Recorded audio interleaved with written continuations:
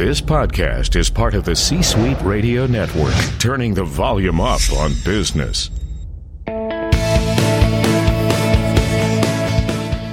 Welcome to the Business Power Hour, hosted by Deb Creer. Join us as Deb talks with her guests, experts in their fields, as they share real-life stories and techniques to power up your business. Good morning, good morning. I am Deb Creer, and I am passionate about giving professionals the tools that they need to make themselves and their businesses as successful as possible. And today, we are going to have so much fun because we're talking about technology, and not how to build your website, how to do direct mail campaigns, but true technology, the technology that drives everything. And that's part of what we're going to be talking about is technology drives everything. And is that a good thing? You know, are we really getting ourselves into what is good, or are we bordering on some places where we could be causing some problems? So please join me in welcoming my absolutely fascinating guest today, David Fergusson. Welcome, David. Good morning, Deb. It's wonderful to be here with you. Great. Well, let me tell people a little bit about you. So David Fergusson is a corporate finance leader specializing in global mergers and acquisitions. He engages regularly with business, media, political, and academic leaders on the factors influencing corporate growth. He is a pioneer and an international award winner for cross-border investment between the United States and China. Chairman of the finance industry's leading think tank, he is recognized as an expert on the impact of technology on business, government, and humankind. And he just wrote this great book called The Transhuman Code. And we're going to be talking about that today. But again, David, welcome. Thank you so much. It's wonderful to be here. I'm a big fan of your program, and I'm very much looking forward to being able to engage with you, of course, and also to be able to share some insight with all of your listeners. Great. Well, thank you. You know, it is one of those things, we love our technology, right? You know, we can't go anywhere without our cell phones. You know, we're doing all of these things with technology. And, you know, so let's talk about the premise of the book. First, you know, what is transhuman? And then let's talk about why you decided to write the book. Sure. Well, the term refers to the ability to be able to bring the human to the highest possible level. And that doesn't mean the addition of technology to the human, although there is a phrase, a legacy phrase called transhumanism, which is really the adapting the human to consume technology and be paired with technology. In our case, what we intended was to be able to communicate that there's tremendous opportunity for humanity at large if we manage technology appropriately. Right. Mm-hmm. And maybe I can share with you the origin, the genesis of the book. Great. You referenced in your very generous introduction my background in corporate finance. And 5 years ago, I was invited to attend the World Economic Forum to specifically address how technology is going to be financed. Now, at that time, of the 12 primary industry sectors that we in the investment banking community monitor, technology factored around number 6 in terms of total value and volume. Mm-hmm. I appreciated and I enjoyed very much the ability to be able to engage with political leaders, finance, business leaders, philanthropic leaders, religious leaders who assemble, 4,000 of them in Davos, Switzerland each year at the World Economic Forum. But what became very obvious to me by the 5th day was that the story really wasn't about financing technology. I felt quite confident that was going to take care of itself. Mm-hmm. But really what I was witnessing was just how transformative technology was going to be to every other industry sector.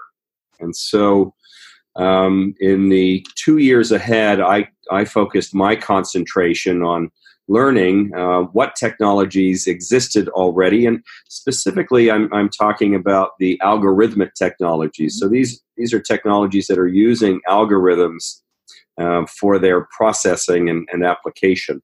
Cybersecurity, the Internet of Things, advanced robotics, of course, artificial intelligence.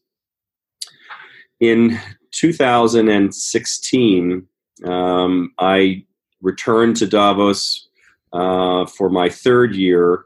And in a conversation with Tim Berners-Lee, who you may know is the founder of the World Wide Web, and Carlos Moreira, who is my co-author on this book and a well-respected cybersecurity pioneer, the early stages of data use or data misuse were becoming evident to the industry. It was not yet public knowledge. The New York Times hadn't broken the story yet. But what we've come to appreciate now, not only from Facebook, but also Amazon and Google, have been challenged and are under formal investigation for using data in ways that is not appropriate. That became a working title project for us called the Trust Protocol.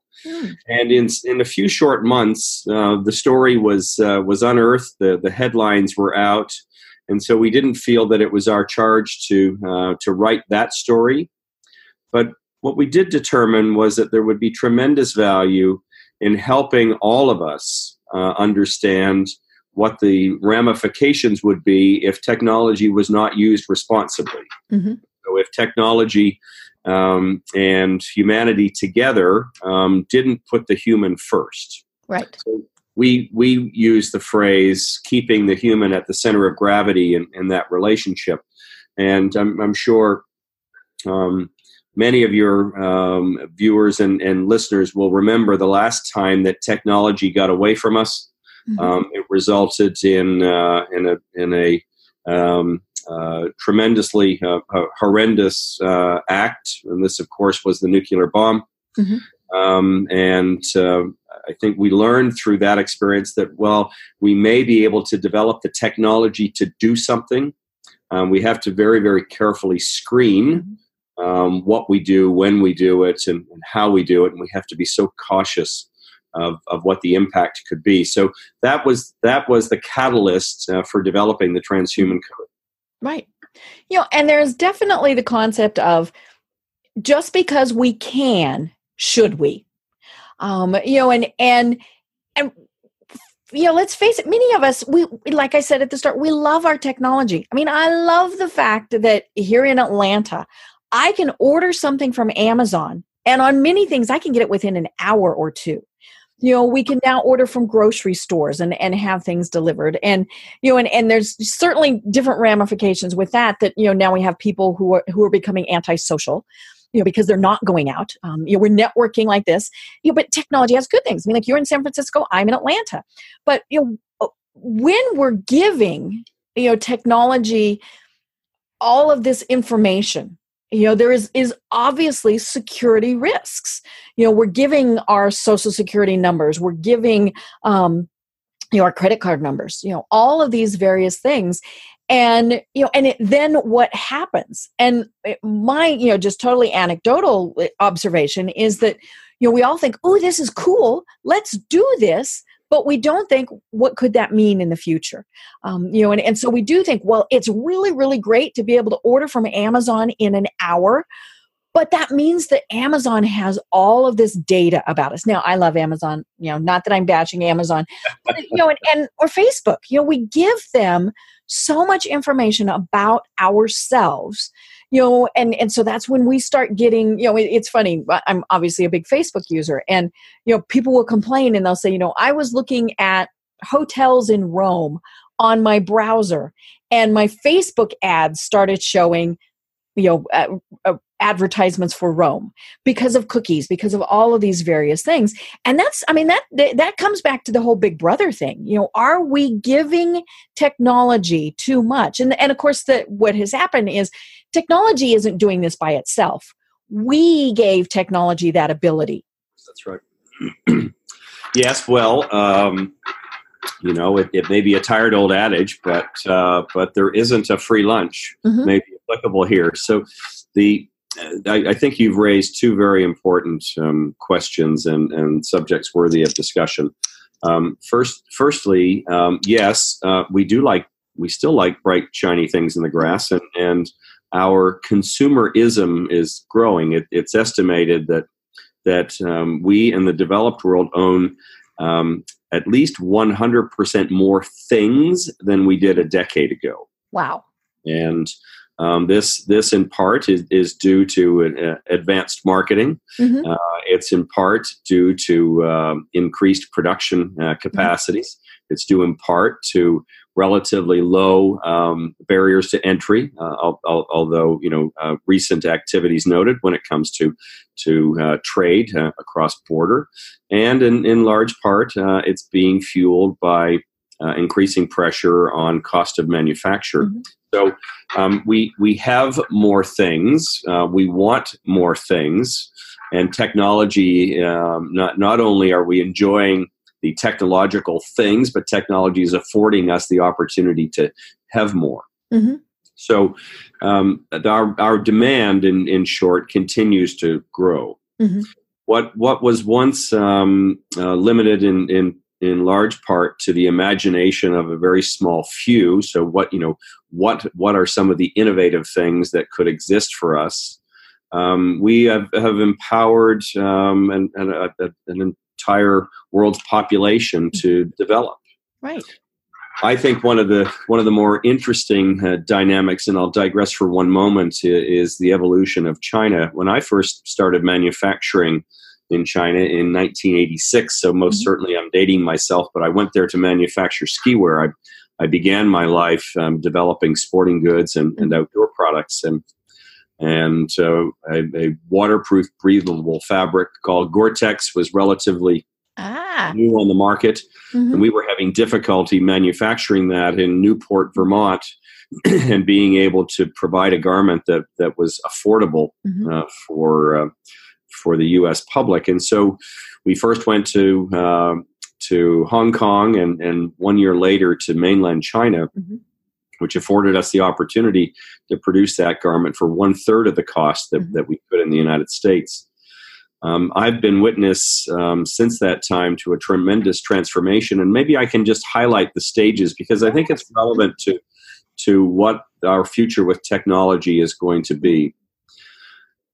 China began its relationship with the United States as a low-cost manufacturer, and of course, I think we're all aware of the impact that it's had on branded consumer products across our country. Very soon after, those factories that were producing at a low cost began to become partners. And again, I'm generalizing and not suggesting that this was the case in every instance, but a significant number of factories who were large volume producers entered into partnerships together with the factories. Mm-hmm. And that worked in the favor of both parties. From there, the next stage saw Chinese companies actually becoming licensees, so licensing brands that they could distribute not only in their own country, mm-hmm. But also in other countries across Asia. And this created a power platform that China has built significantly on across all industry sectors going forward. But again, it largely began with apparel products and other consumer goods. Mm-hmm. The next step, the next stage, was the Chinese acquiring brands, Motorola being probably the most notable. So what we remember as the innovator and certainly one of the drivers behind cell phone technology, of course, with their flip phone, became a Chinese company. Mm-hmm. So too did what became Lenovo, which was the computer division of IBM. And those two initiatives, I think, began to have a transformative effect on the Chinese people, particularly the Gen X generation, mm-hmm. and which has had a significant spillover into the millennials, because the most recent notable achievement of China in the development and establishment of brands, of course, is Alibaba, which has been truly transformative globally. And I believe clearly communicated to this generation, the next generation of product and service developers, gave them the power. It enabled them by allowing them to understand that they could create anything. No longer was China, which was the country of their parents, the low-cost manufacturer for the developed world. And instead, here today, they were empowered to be able to create their own brands, create their own products and services that could be distributed around the world. And kind of take the lead in many cases. Well, I firmly believe that in the case of artificial intelligence, through their focus and attention over the last decade, that they are in a lead position. Now, I'm optimistic that members of my generation, and I've been actively involved in investing in and collaborating together with Chinese businesses, and since I began that initiative in 1986, I believe that whilst we're experiencing a challenging trade and investment environment today, that there is a desire amongst the business leadership in both countries to collaborate together in the development of and the application of technologies. And so, whilst it's not going to be simple, because there are many other geopolitical factors at play, the opportunities for collaboration between the U.S. and China on technology development are really quite significant. Right. And politics aside, which obviously is a very big thing, especially right now, but they're going to do it no matter what. So do we want to be part of it, or do we want to be behind? And I mean, there's obviously so many important issues here we could talk about that forever, but it's not like they're going to stop if we say, no, don't do that. And, they're going to keep continuing. And so we can be part of the process or be left behind. Whether we like it or not, that's just the way it is. It's funny. I have people that say, I don't buy anything from China. And I'm thinking, oh, you have nothing in your house? And you probably don't have a house because, some of the material, it's just, they really are everywhere for a variety of reasons, low cost, all sorts of things. And again, that's a whole different political debate. But technology is here. Technology is going to stay. And more importantly, technology is going to continue rapidly making changes and advancements. And we can either lead, follow, or get out of the way. And I, being an American, I happen to think, well, maybe we should lead a lot of these things. But, it is something that we do need to do cautiously. Again, are we giving technology the power to do too much? And I think that's a lot of what you talk about in your book. Well, and you asked a very there important... were several rambling things in there. No, but I think you made reference earlier to data, and yes, data is the new oil, and we are the data producers with every swipe and keystroke and touch. There, we don't have a governor of data. We don't, one of the things that, I think it'd be valuable for us to talk about is, and certainly an inspiration for the book, is that we don't have a global governor of technology that decides what we do and when we do it and how we do it. And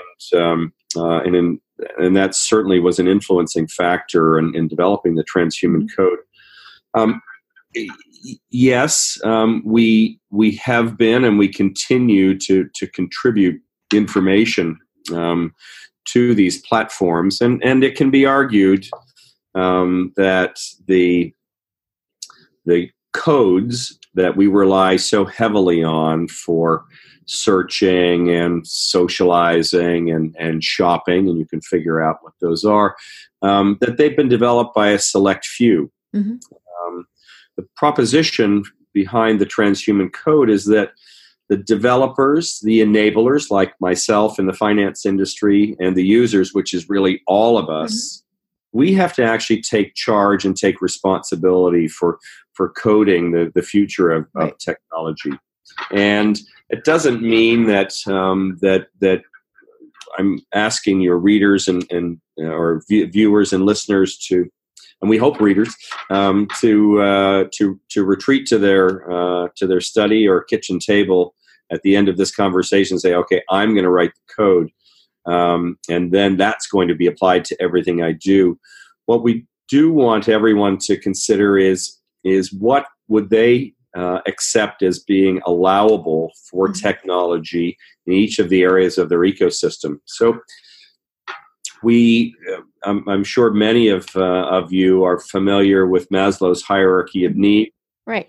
The establishment of priorities and ethical protocol to ensure that we're meeting our needs and that we're not allowing our wants to supersede them was in part a guiding principle. And so what we've done is identify the core elements that make up our life ecosystem. So transportation, communication, education, work, money, health, water, food.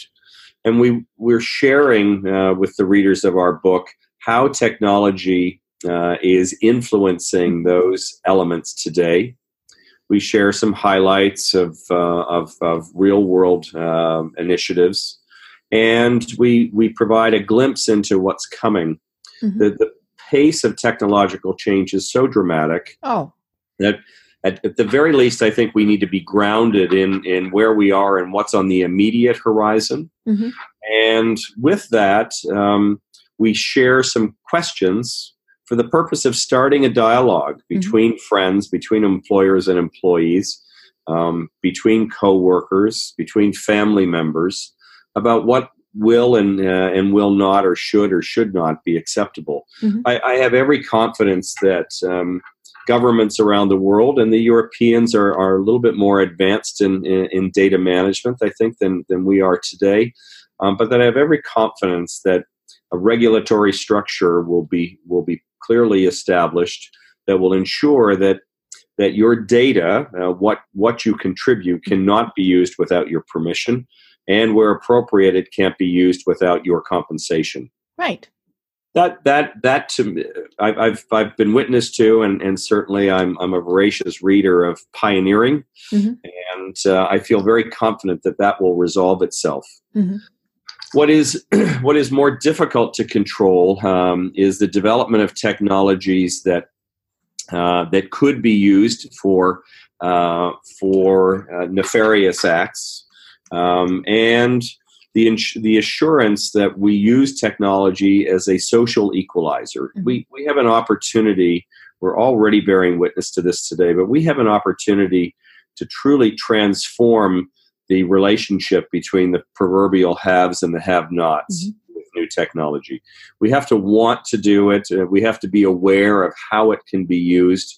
We have to have the financial resources to be able to achieve that. But what's most exciting for me is the opportunity for individuals like you and I, Deb, to actually have an impact on the life experience of people all over the world by informing them, as we're doing today.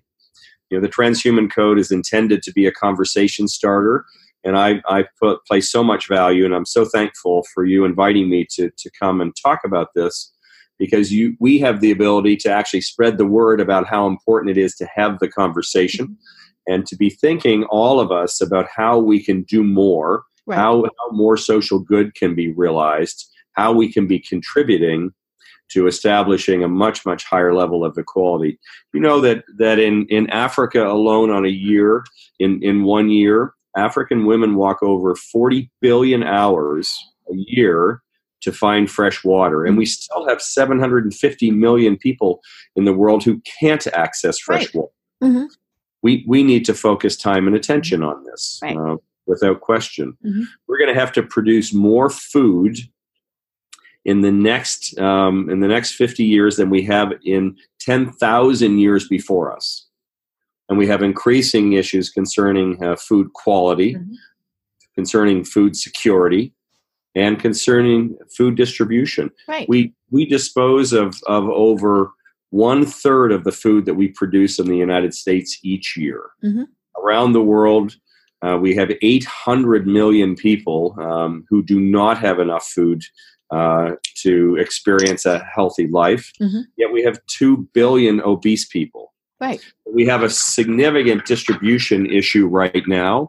And I know I have had the opportunity to work very closely with the University of Guelph, my alma mater in Ontario, Canada. They have one of the leading food institutes in the world, and they are focused very, very intensely on meeting the distribution issues today, but also planning for food security and food volume requirements that we're going to have going forward. Right. The organizations like that, this is the Orell Food Institute led by Evan Fraser, those organizations are looking for outlets such as this to be able to share the importance of that, in hopes that individuals that have a concern for and an interest in ensuring that all of us are able to eat properly, responsibly, and safely are able to do so. And again, this is where we're going to count on technologies to bring us there. Right. And it brings up some huge ethical conversations. Again, just because we can, should we? Food is, of course, one of the things that I hear a lot about, and read a lot about with my friends, because we are, there is only a certain amount that we can produce. I mean, there's only a certain amount of land, all these various things. I was just in Kansas where they have had horrific storms for, too long, and the wheat is not going to grow. The corn is not going to grow, all these various things. So then should we develop corn and wheat products that can survive in those conditions, or in drought conditions, all these various things? And then there are some of my friends who, and associates who will say, we should not ever tinker with that. We need to go back to the basics, and it really is. It's an interesting conversation because, it is, and water, you mentioned, and this is one of the things you mentioned in the book is, we have, and you said, so many people who just do not have clean, fresh water. And so then the problem is that they are dying because of that. They're either getting diseases or dehydration, all these various things. And so we go, well, we'll develop the technology, but then they don't have any way to implement it. All these various things. And so it's not just, it's obviously a very complicated discussion. And I love that people really are thinking, oh my gosh, we need to have these discussions. And it can't just happen, as you said, at the very high levels. It's got to be kind of this grassroots thing where we really do start thinking about this and taking action. Yeah, so with regards to food, and it might be actually a really interesting idea to bring some of these experts to your audience. I think Evan Fraser, who's a extremely well respected expert on the past, present, and future of food, and he's written frequently on the subject. We know now that not all geographies are friendly to the foods that we need to evolve. Right. And whilst I think there is a common positioning amongst food experts that modifying foods purely for the production of more is not may not be the most appropriate way for us to advance. I want to be sensitive to right. Just to make more money is not the goal. Making food available to all human beings that deserve that fundamental basic need. Again, going back to Maslow. I think is where some of the most dynamic technology is being developed today. So how do we get to how do we deliver water? How do we grow food in the desert? How do we grow food? How do we deliver water in those regions that host members of our population, but don't have an environment that allows us to provide those things consistently. This is a key area of focus. And through that, we're also learning how we can be more effective, how we can be more efficient, and how we can be more responsible with the land that we have in the developed countries, where we are enjoying a gluttonous burden of food, of which, as I mentioned earlier, we're throwing away 1/3 of each year. Right. So I think it's an extremely important conversation to be had. It's one that obviously food represents a significant element of our economy. It's something that we all wish to continue to experience, and together with the quest for enhanced nutrition and better life experience, we know that it can have an impact on our health as well, which of course is something that we're also paying very, very close attention to the future of. Right. Well, and it's interesting because, health is one of those big things that, because of technological advances, we now live longer, which then brings an entirely different host of issues, not the least of which is just more population. And so, it's one of these things that we really could just talk about it forever, because it just, leads to more and more things. One of the big things that we've seen recently with, like say the big drug companies is, well, they don't develop, cures, more advanced treatments, because it's less expensive. They're going to earn more money. Well, that comes back to that ethical thing. I'm sorry, if you could cure, a variety of the major illnesses, hopefully they would do that. Now, okay, we know that there are people who know they won't. The money is the ultimate for them.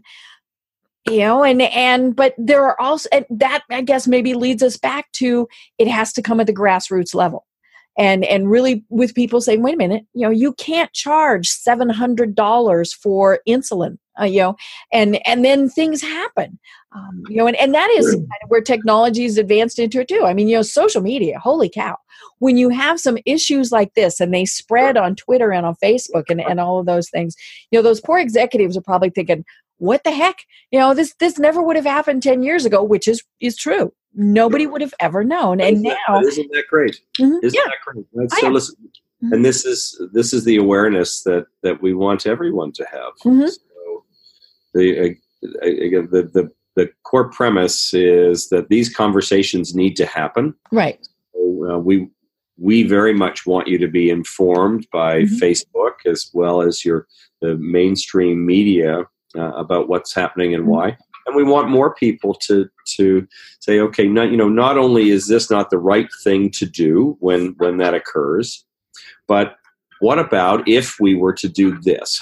What could the benefit be to the people that I know and to the people that I may never meet, but I know could realize a more enhanced life experience if this were to occur.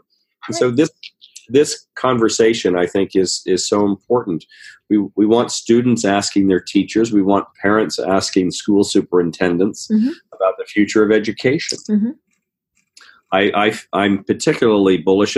I am less concerned about our ability, the administrations of countries all over the world, to put the proper controls in place to monitor and ensure that our data is responsibly managed. I'm confident with the organizations like WiseKey and Darktrace and some of the other leaders in cybersecurity, their ability to ensure that our information is protected from those that may want to access it and use it inappropriately. So my focus and attention, my cause is becoming increasingly, how are we going to ensure that our youth are educated, and that our employers are prepared for the transformative effect of technology. In one of the experiences that I find slightly disconcerting is that some of the fantastical numbers that have come out of the World Economic Forum year over year about the transformation and the adoption rates of technology have all fallen short of their realization. So the number of interconnected things we missed by almost 50%. We have almost 30 billion interconnected device capabilities today. That we weren't estimated to be at 20 billion until 2025. So I put great stock in their proclamation, in their end of year future of jobs report, which suggests that 125 million new roles will exist as a result of our robotics and artificial intelligence. However, 75 million roles, jobs, will be displaced. They will not exist by 2022. So obviously, we have a question of what are we going to do with the 75 million? How are they going to be reskilled? I'm more deeply concerned about the chasm between those two numbers. So we don't have a plan for the 50 million, and not enough organizations are planning for reskilling. I hosted at the World Economic Forum for CNBC this year a global broadcast on the future of education, and I had the benefit of featuring global leaders who were responsible for somewhere in the range of about 1 million employees. Wow! Now, these are progressive organizations. They are very much at the forefront of technological advancement, and they're are forward thinking for the future of their companies. And in all instances, these were global organizations. I think over 200 countries represented through these 5 organizations. The ability to reskill is a burden that falls on the organization itself. But in order to prepare for reskilling employees, a term that I think will become increasingly important, at the same time, I believe that the HR function, the Chief Human Resource Officer in our organizations, is going to become perhaps the most powerful, the most important role in the C-suite going forward. Wow. But these individuals have to prepare, not only, they have to envision what's coming, so they have to be able to look 1, 3, 5 years forward. They have to look not only internally, but they have to look externally. They may be already disruptive in some form within their business, or they may be at risk of being disrupted by another organization or multiple. Very, very challenging time in the C-suite today. Right. So in order to reskill, you have to be able to anticipate what the functions are going to be going forward. Right. And we've had to do that for years, with the first industrial revolution. I mean, we went from, just doing everything by hand to having machines that would do it.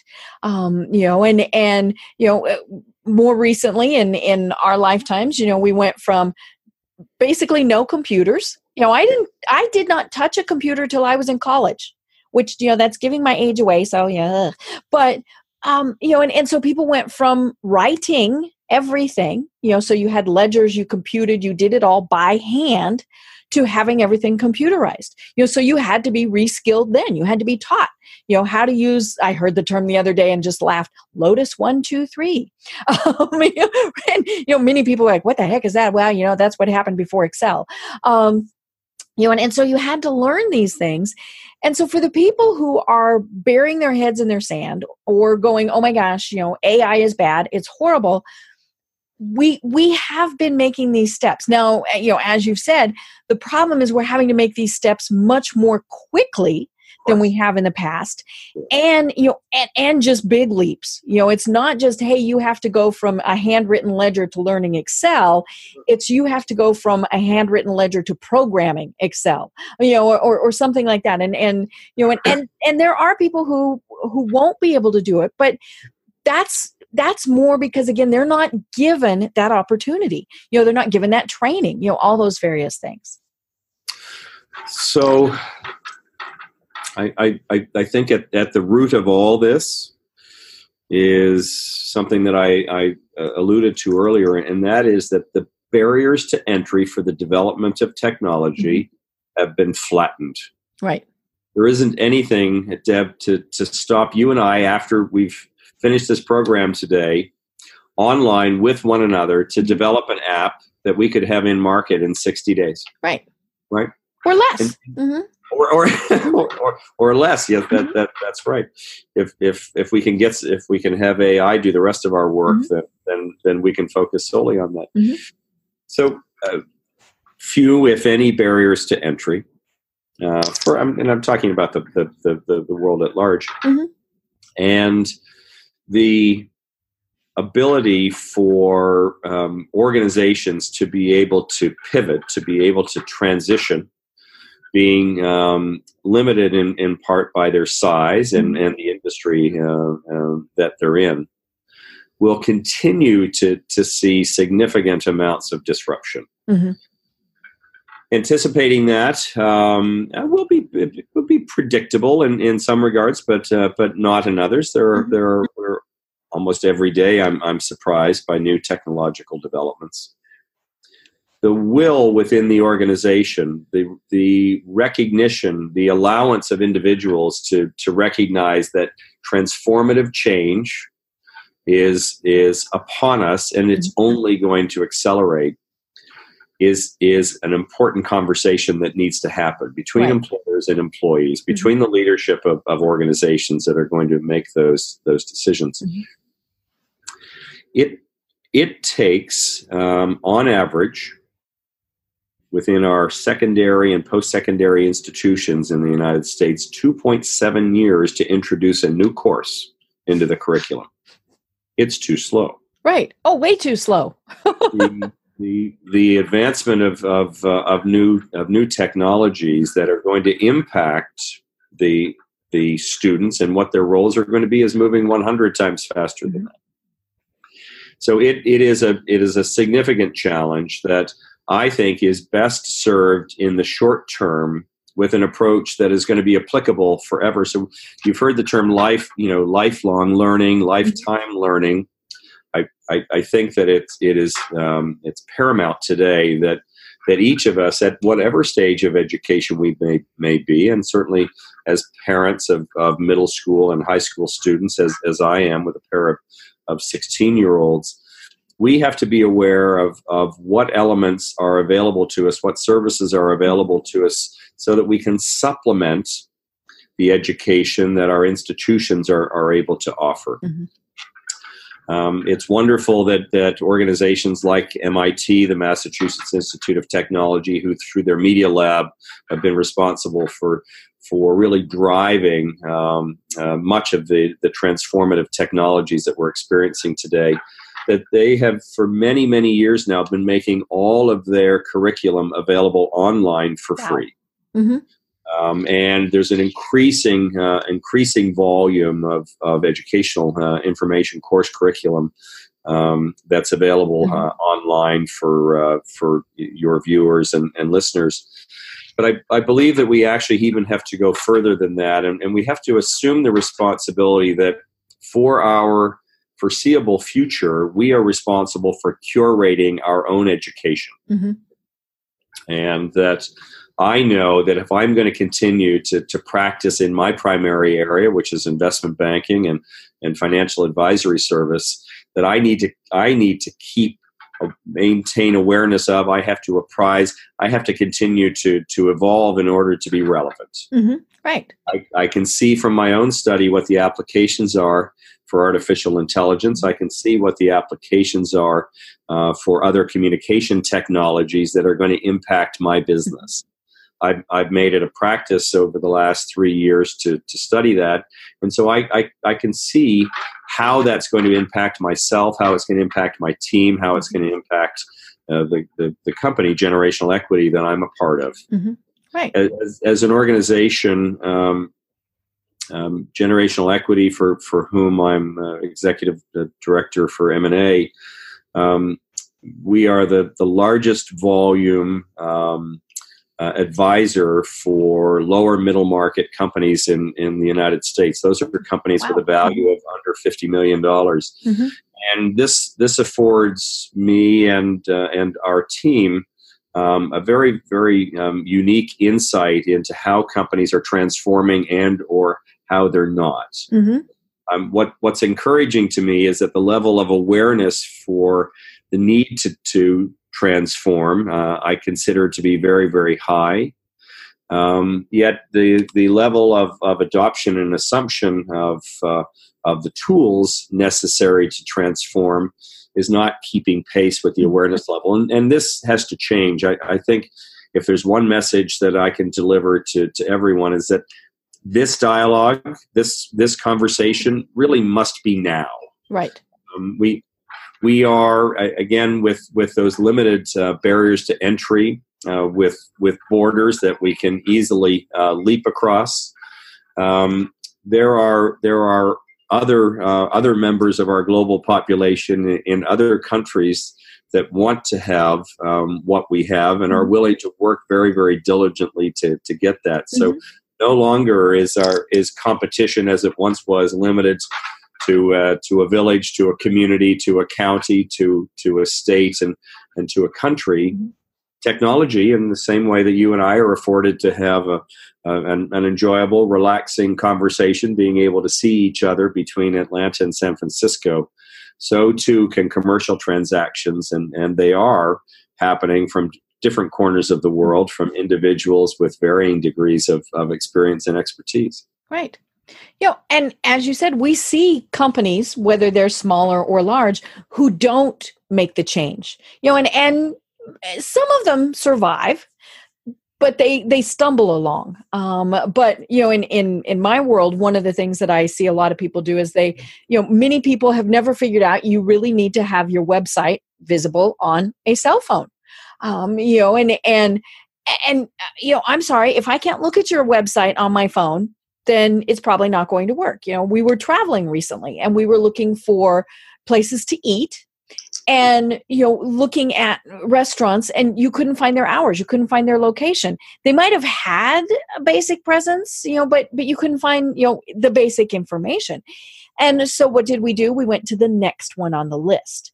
And the same thing happens. I mean, that's Amazon's big premise is, it's easy to get the things through them. Yes. You don't have to get in your car. You don't have to go down. And so it's fun to see their competitors figuring that out, with the big grocery chains now that are saying, hey, we'll start delivering. Walmart, delivering all of those various things. They're doing that to keep up, and those that don't keep up in many cases will fail. Yes. And there's no question that powerful forces are at work to change the face of retail. Mm-hmm. And it's an interesting challenge for us, isn't it? That right. I am an Amazon Prime member, and I'm very, very appreciative of Amazon. They've been a facilitator of the sale of thousands and thousands and thousands of our books in the last 7 days, 6 days, 7 days today. And so I'm very appreciative of that, but so too do I want my local independent bookstores in Katona, New York. I want to go in and feel the books and see the books. Of course, I've gotten to know. I've been a customer of two bookstores: the Books Uncommon in Ridgefield, Connecticut, and Little Joe's in Katona, New York. Those are my neighborhood bookstores, and I've been a customer of them, but I haven't really come to appreciate how challenging it is for them until I've gotten to know the proprietors over the last few weeks with the launch of our book. And it is a challenge for us. And again, this is really, really what's so important to both Carlos and I is that we be thinking about this. Mm-hmm. So how can we thoughtfully, responsibly, but also enjoyably experience technology while being considerate of humanity? And in the simplest form, I only want my community to advance positively. I don't want to lose my independent bookstore. Right. I know. I want to be able to go to that little bookstore and sit in a comfy chair. Sure. And the owner of that bookstore and the employees of those bookstores, they're important members of my community. So they're part of my immediate circle of humanity, and I don't want them to be negatively impacted. Right. I'm equally conflicted, however, because I know Amazon has the power to influence a much a broader global audience, and so my book can be made available to everyone. In a digital form, in a hard copy form, you're right, within 24 hours, or if you're in a major metropolitan area, you can have my book in 1 hour. Right. And so I want more people having that conversation. So I'm conflicted, actually. Right. I think it's a great example. Well, and that really is the premise of the book is, and you've said the word several times, humanity. We want what we want, but we still need to keep that humanity, and so it's great to have the technology, but it shouldn't be at the cost of. And it was funny because I shared with you when we were just chatting before we started the program, that I love technology. I also love like Star Trek, and sci-fi and all of those things. And it's always interesting when they have episodes, and whether it's, there really was one of the original Star Trek series. So this was back in, the 60s, 70s, where they had the computer that ran everything. And and of course the problem is it was doing great until it had to deal with emotion. And then it just, it smoked, the little computer, its little circuits, and all of those things. And of course, that is the problem is, we can't, to some degree, you can kind of build an algorithm that says, well, this person seems like they might be upset, therefore we do this, all those various things. But, all of that technology isn't going to do anything if we still don't have the people who are there managing it and controlling it. And that's the thing that we need to really keep in mind. Yes. Your viewers and listeners may know that there are two forms of artificial intelligence, at least as we describe them. There is artificial general intelligence, which we use as a term to describe that, which actually can approach replicating what we are and how we self-driving cars would be a great example of that. Well, yes, for core artificial intelligence, those that we don't expect to be able to interact with emotion.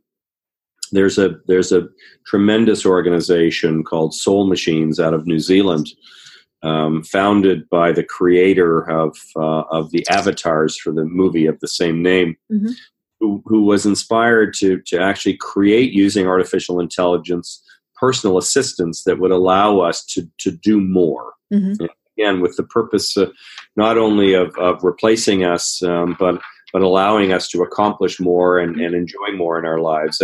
And Soul Machines, working together with IBM, where IBM Watson is the brain, and the Soul Machines avatar is actually able to look at you, and so I would be interacting with them. And I would encourage your listeners and viewers to go to the Soul Machines website and experience this firsthand.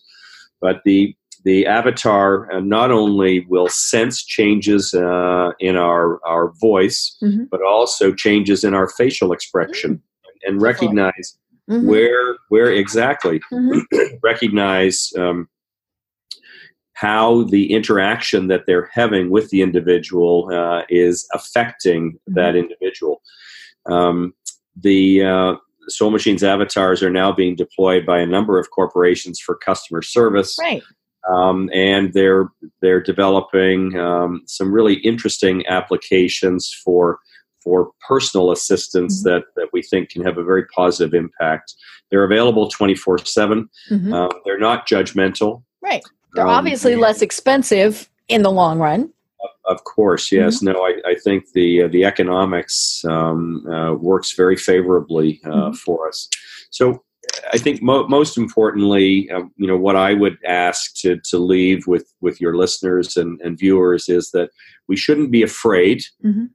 We should always be weary. We should not weary. Although that can be sometimes it is kind of tiring.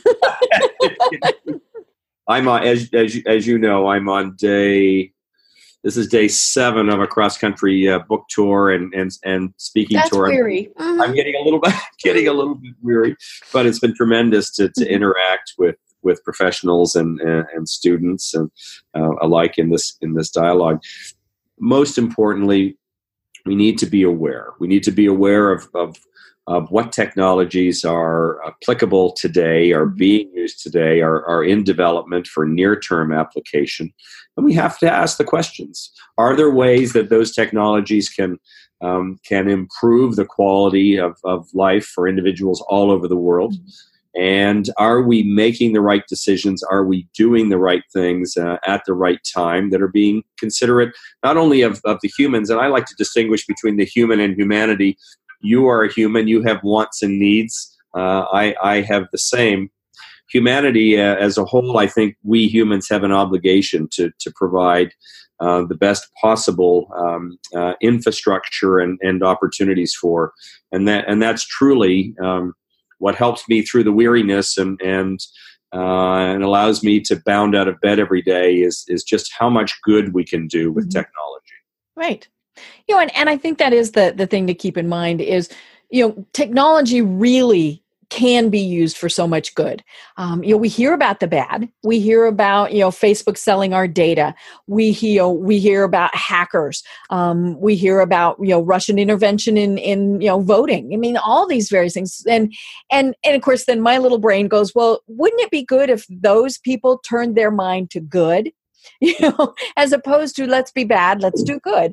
And, hopefully that is happening. But, it's here. I mean, anybody who is burying their head in the sand, it's funny if they're not embracing technology. I guess maybe they're not watching or listening to this because they're not using it. But observation. It is, and so we need to, as you said, we need to be having these conversations, to be talking about, okay, really, should we be doing this just because we can? Should we? And if we do, what are the long-term ramifications? Well, I think this is where we find ourselves today is at a crossroads, and whilst we're witness through the headlines to some bad being done with technology, we're all enjoying many of the benefits of it, and not only for ourselves, but most importantly for, how can those of us that are good people already help and bring more social good, more social innovation to those that don't have it. So I would offer a challenge to all your viewers and listeners to think about how they can do more, so that more can benefit from the technologies that they are using themselves and or are engaged in the development of or the enabling of. Great. I love it. Well, oh my gosh, we really could talk about this forever, because to me, this is just an absolutely fascinating subject. I love technology. I love everything that we can do. You're in San Francisco, I'm in Atlanta. We can have this great conversation, but it was funny because before we started the program, we were talking about getting together in the real world, and maybe that's kind of the bringing the humanity back into things, and all of that. But I've been having a great time talking with David Fergusson about his book, The Transhuman Code. So, David, tell people, yes, you can get your book on Amazon. If you've got a local bookstore, go down. Tell them they need to carry it. Yes, if they don't have it already, their stores can have it within 24 hours. Great. I'm really appreciative of the fact that there are 196,000 books published a year. We were very fortunate that ours was well received, and so you'll find it in all of the airport stores beginning in August. You'll find it in Barnes & Noble. You can order it from Amazon.com, Target.com, Walmart.com. But if you've got a local bookstore and you feel it's important that they're there forever, it's a great place to go and ask for it. If you need it in an hour and you're in a major metropolitan area, Amazon will deliver that to you. If you wanted to send it to somebody else, right? Then of course Amazon can help coordinate that for you as well. Great, but most importantly, I hope you'll read the book. I truly believe that all of you can be contributors to the cause.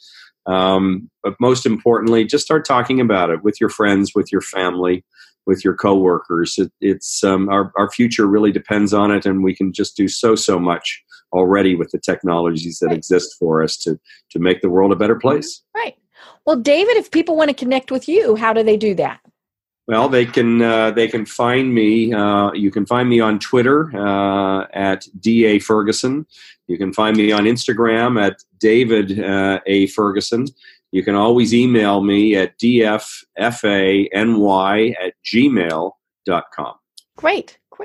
I love it. Well, and the book's website is transhumancode.com. Very easy, so I do encourage people, whether you think this is the greatest thing in the world, or if you're thinking, oh my gosh, I can't do anything, this is going to be scary. I really do want you to check out this information, because it's very important, and we can't bury our heads in the sand. I mean, we just can't. Thank you, Deb. It's been a great pleasure to be on with you. Great. Well, I am Deb Creer. As I said, I've been having a wonderful time chatting with David Fergusson. Can't wait to do it again. And until next time, everyone have a great day. Thanks for listening to the Business Power Hour, hosted by Deb Creer. Join us next time for more real-life stories and techniques to power up your business. You've been listening to C-Suite Radio. For more top business podcasts, visit c-suiteradio.com. This podcast is a part of the C-Suite Radio Network. For more top business podcasts, visit c-suiteradio.com.